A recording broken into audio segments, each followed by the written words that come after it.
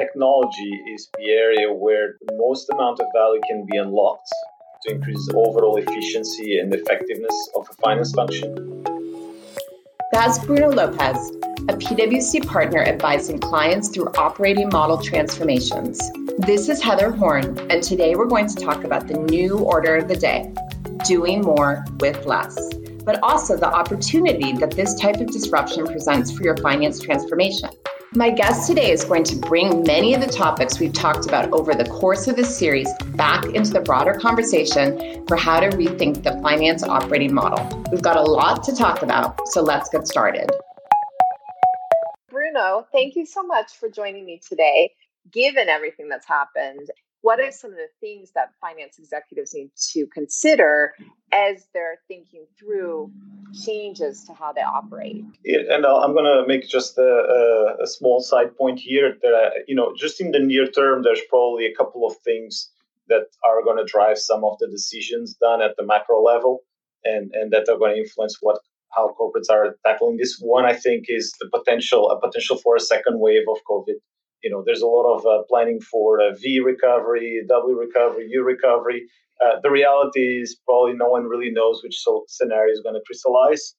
And if we look at the news every day, we actually see around the world a lot of uncertainty of what's going to happen, right? And when it's going to happen. So I think that's going to drive a lot of the planning in the next few months. And then also elections and in the US, but also if we see there's been a lot of effort put on from a policy standpoint to maintain financial markets functioning, to make sure that industries that are in distress can be supported and employees in furlough.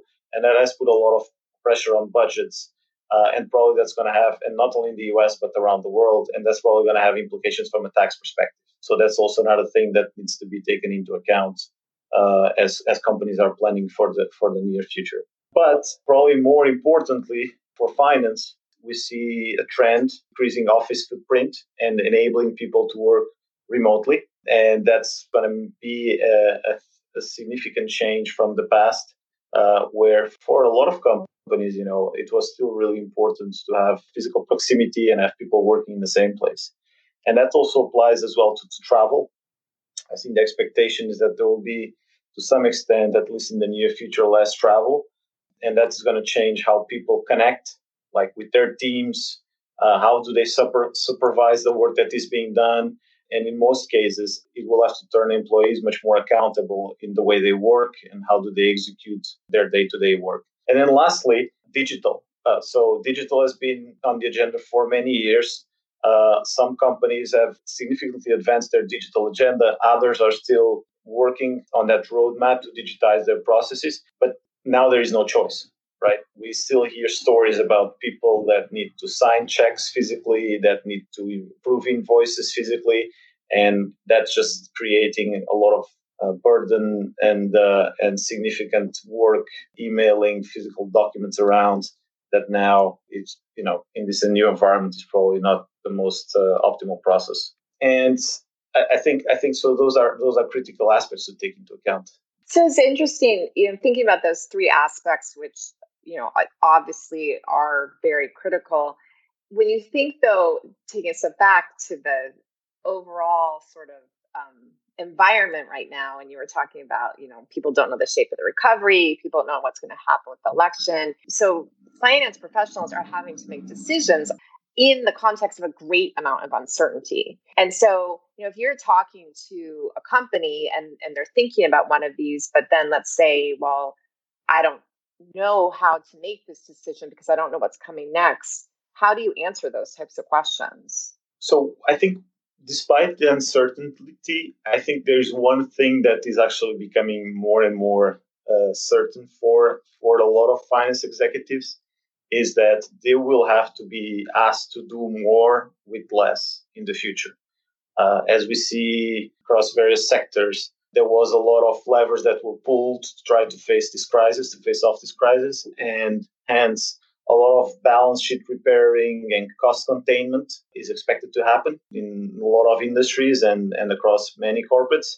So I think that's going to be a certainty. So how can then finance executives and a CFO think about that is they will have to work around technology, around getting more out of their people, think through about their organization, and ultimately define what's going to be the strategic direction their finance function needs to get into the futures, including what's going to be their service model and the level of service they want to provide to the other functions. So then in that context, we're saying, okay, it's certain there is uncertainty and you still have to define your business model and how you are going to support the rest of the organization.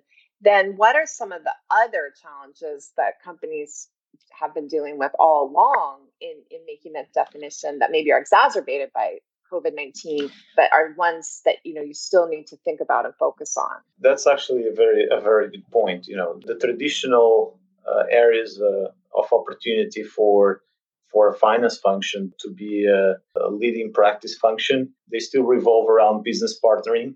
So making sure that the finance function is adding value to the organization and is providing that forward-looking perspective and those insights needed to guide the business in the right direction. Making sure that the function is efficient and is able to cope with cost pressures through simplifying processes, standardize those processes, and where possible to centralize them. Technology and data, it's been a challenge traditional for a lot of corporates, especially when there's a lot of acquisitions and there's different tools and technology around that need to be integrated. So that's also another area another challenge that will continue to be on top of the agenda, how to handle technology to drive those insights for the business. And now even more as companies will digitize, another challenge that becomes more and more important is cybersecurity. So that's also another angle that needs to be handled. And then lastly, governance, risk and compliance, so which is a critical aspect of any finance function. And when processes were designed to have people working side by side and now they will work remotely, it's very important to make sure that controls remain in place, are effective, and that no one is finding this as an opportunity to actually not execute those controls or having a situation where there is a break in controls. And all this obviously in an environment where we see increased regulatory and compliance pressures that the finance function has to cope with. Yes, so Bruno, while you're talking, I was just thinking, if I'm the one responsible for making some of these decisions, I'm dealing with a remote workforce, I'm trying to get my clothes done, I have all these different pressures.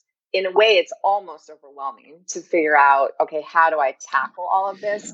So if I'm trying to make these decisions and think, okay, in the new environment, how do I want to work? How can I improve?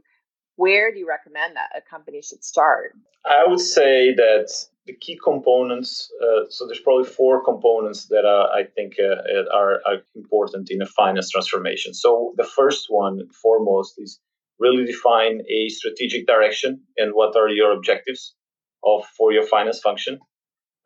Then a very important focus, obviously, second is people and the organization. And we can talk a bit more about that, how technology enablement is actually changing the capabilities required from a finance professional. Then obviously process and performance. So like I mentioned, standardize and simplify those processes. And last, I think the component that needs to support all this, which is technology and data. So those, I think, are the 4 aspects, and probably with the first being strategic direction and objectives, and then the other ones need to be defined in coordination with that strategic direction.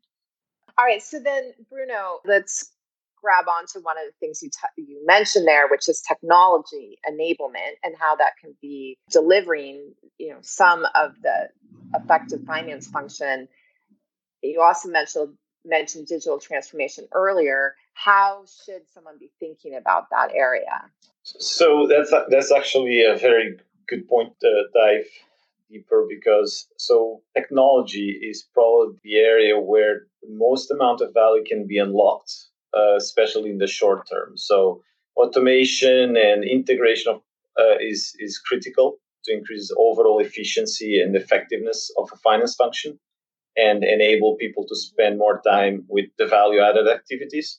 So the way I think about it is, for a long time, we've seen that reducing the number of ERPs, getting a single ERP has been the strategy that has been followed for large corporates to achieve that harmonization and simplification.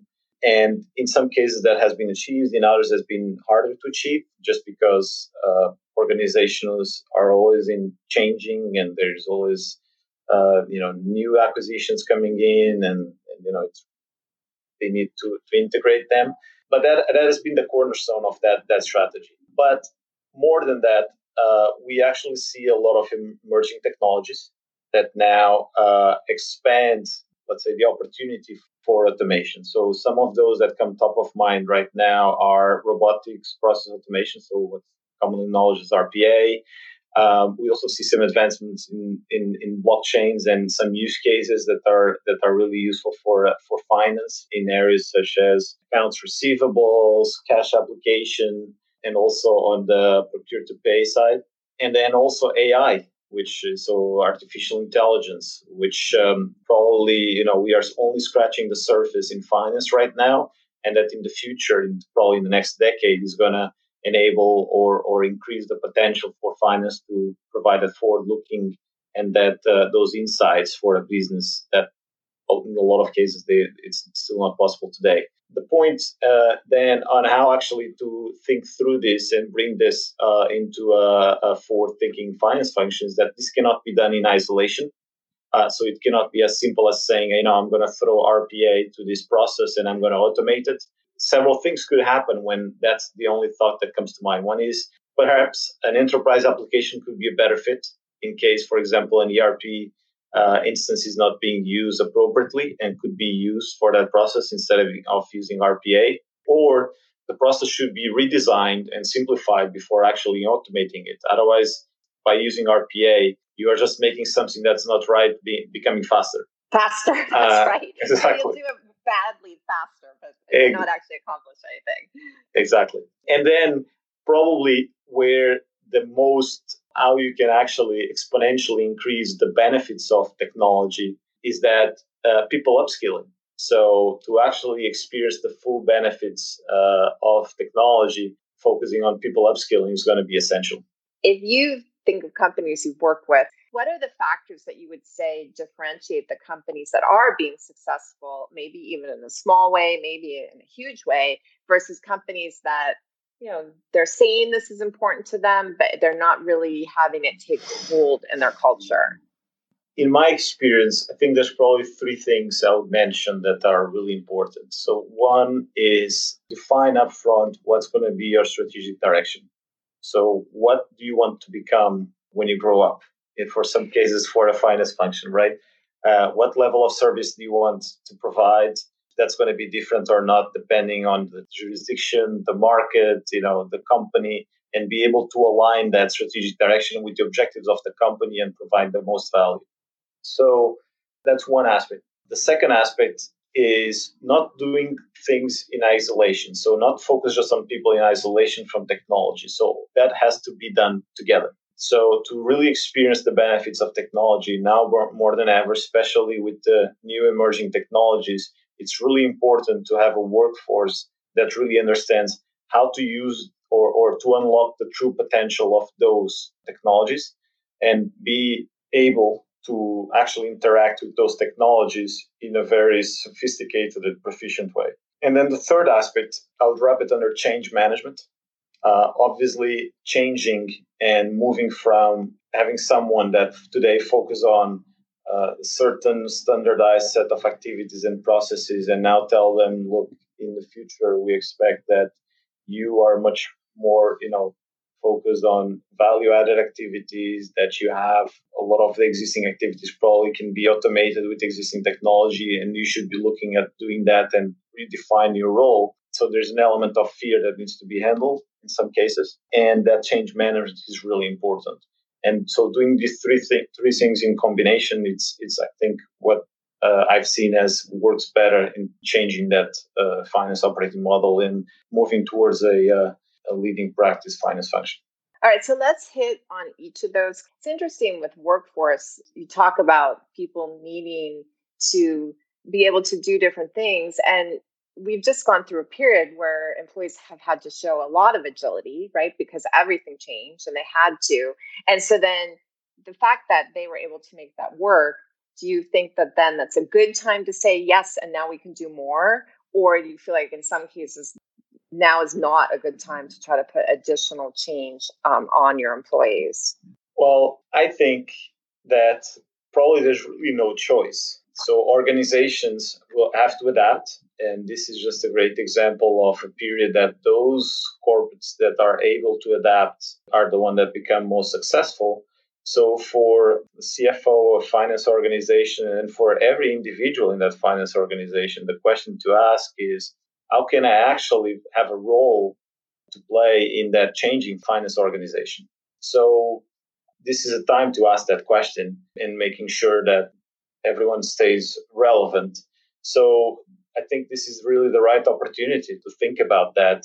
And the question is, what should be then the role of corporate in enabling that? So providing to their finance employees their ability to actually transform themselves and become more and more relevant for the organization.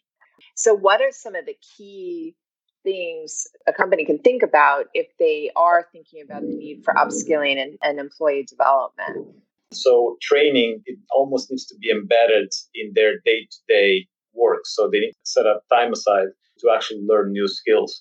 So what we've seen is, I think there is a growth of self-service capabilities for employees to first measure what's their level of knowledge or assess their knowledge regarding various technologies, more soft skill topics. And then when they make the decision and when they have their time available to actually invest in themselves and do those courses and continue to assess themselves as they go along to understand what are the areas they need to invest. So it's much more a decision made much more by the person itself than fully centralized by someone in HR or learning and development telling to someone in finance, you got to learn about this topic. Okay, I think that's helpful. So then let me go back, is thinking about the strategy and what type of service model the finance function wants to provide. So can you give some examples of how you see companies thinking through that? This is actually something that I've experienced multiple times in the past, people considering this, but this is something that as companies are considering cost containment and be more mindful where they are investing their time and resources, we are hearing more and more some sort of defining finance levels by market and have some sort of platinum, gold, silver service model depending on the relevance of the market for the company, their importance from a strategic standpoint. So, and ultimately the value they can get out of those markets and regions for a company. So not having just a one size fits all, be more mindful and see where those capabilities or in that time invested is more important. There's a bigger return on investment. Okay, that's helpful. And then maybe just a couple last topics before we kind of wrap things up. One of the things that you mentioned was the importance of controls and thinking about policies and process. So any quick hits on that companies should be thinking about? Process simplification and standardization continues to be top of mind for most companies, and definitely continuing to have and increase the controls and make them robust enough. It's definitely something that we see still top of mind in the finance function, and rightfully so. I think what's going to drive a lot of those controls and changing those controls in the future is going to be both the automation and the technology to support those processes, but also I think as people are thinking, about the future and the new opportunities, finance will expand their role from not using only structured data, but also use semi-structured and unstructured data, and that's going to bring up technologies like AI, because that's in a lot of cases completely new for finance. And we hear people speaking already about using, social media information and adding more information that they're not using today in some of their processes and become more forward-looking. So I think that's going to open the door to a lot of discussions around what type of controls the finance function needs to have in place. Before we wrap things up then, any final points that you wanted to make for our audience? I think the last point I would make is flexibility should be top of mind when thinking about changing target operating model for finance. If we look around, companies are always changing. There's always acquisitions, divestitures that are happening, and that usually change, what's a steady state for a company. So it's really important as CFOs and other finance executives are thinking about what they want their finance function to look like, having that ability to integrate new finance functions as they acquire new businesses, because otherwise it will always be very hard to have a very simplified and standardized function if they don't build up that flexibility and that scalability. Definitely a good point. So then, Bruno, maybe just to close things off, what would be your number one takeaway for the audience? I think number one takeaway is that definitely more will continue to be asked from the finance function, and for them to become more forward-looking and partnering with the business without necessarily being given more resources to do so. It's really important more than ever to be able to define that strategic direction and objectives and service levels, and do all that in combination with the strategy around people and technology. Okay, great. Definitely a lot for people to think about. So, Bruno, really appreciate the insight. Thank you so much. It was a pleasure, Heather. Thank you to Bruno, and thank you for tuning in. Join me back here every Tuesday and Thursday for new podcast episodes, and particularly tune in next Tuesday for one of my favorite episodes of the quarter. Like we've done in the past, following our quarterly accounting webcast, we sift through viewer submissions to find the most frequently asked questions. We then get a few of the webcast members back together, remotely of course, to answer your questions. This episode has become part of our quarterly wrap-up offerings, so I hope you'll tune in. So that you never miss an episode of any of our audio content, subscribe to the PwC Accounting Podcast series wherever you listen to your podcasts. And to stay up to date on all of the latest content, let's connect on LinkedIn. For PwC, I'm Heather Horn. Thanks for tuning in. This podcast is brought to you by PwC, all rights reserved. PwC refers to the U.S. member firm or one of its subsidiaries or affiliates, and may sometimes refer to the PwC network. Each member firm is a separate legal entity. Please see www.pwc.com/structure for further details. This podcast is for general information purposes only and should not be used as a substitute for consultation with professional advisors.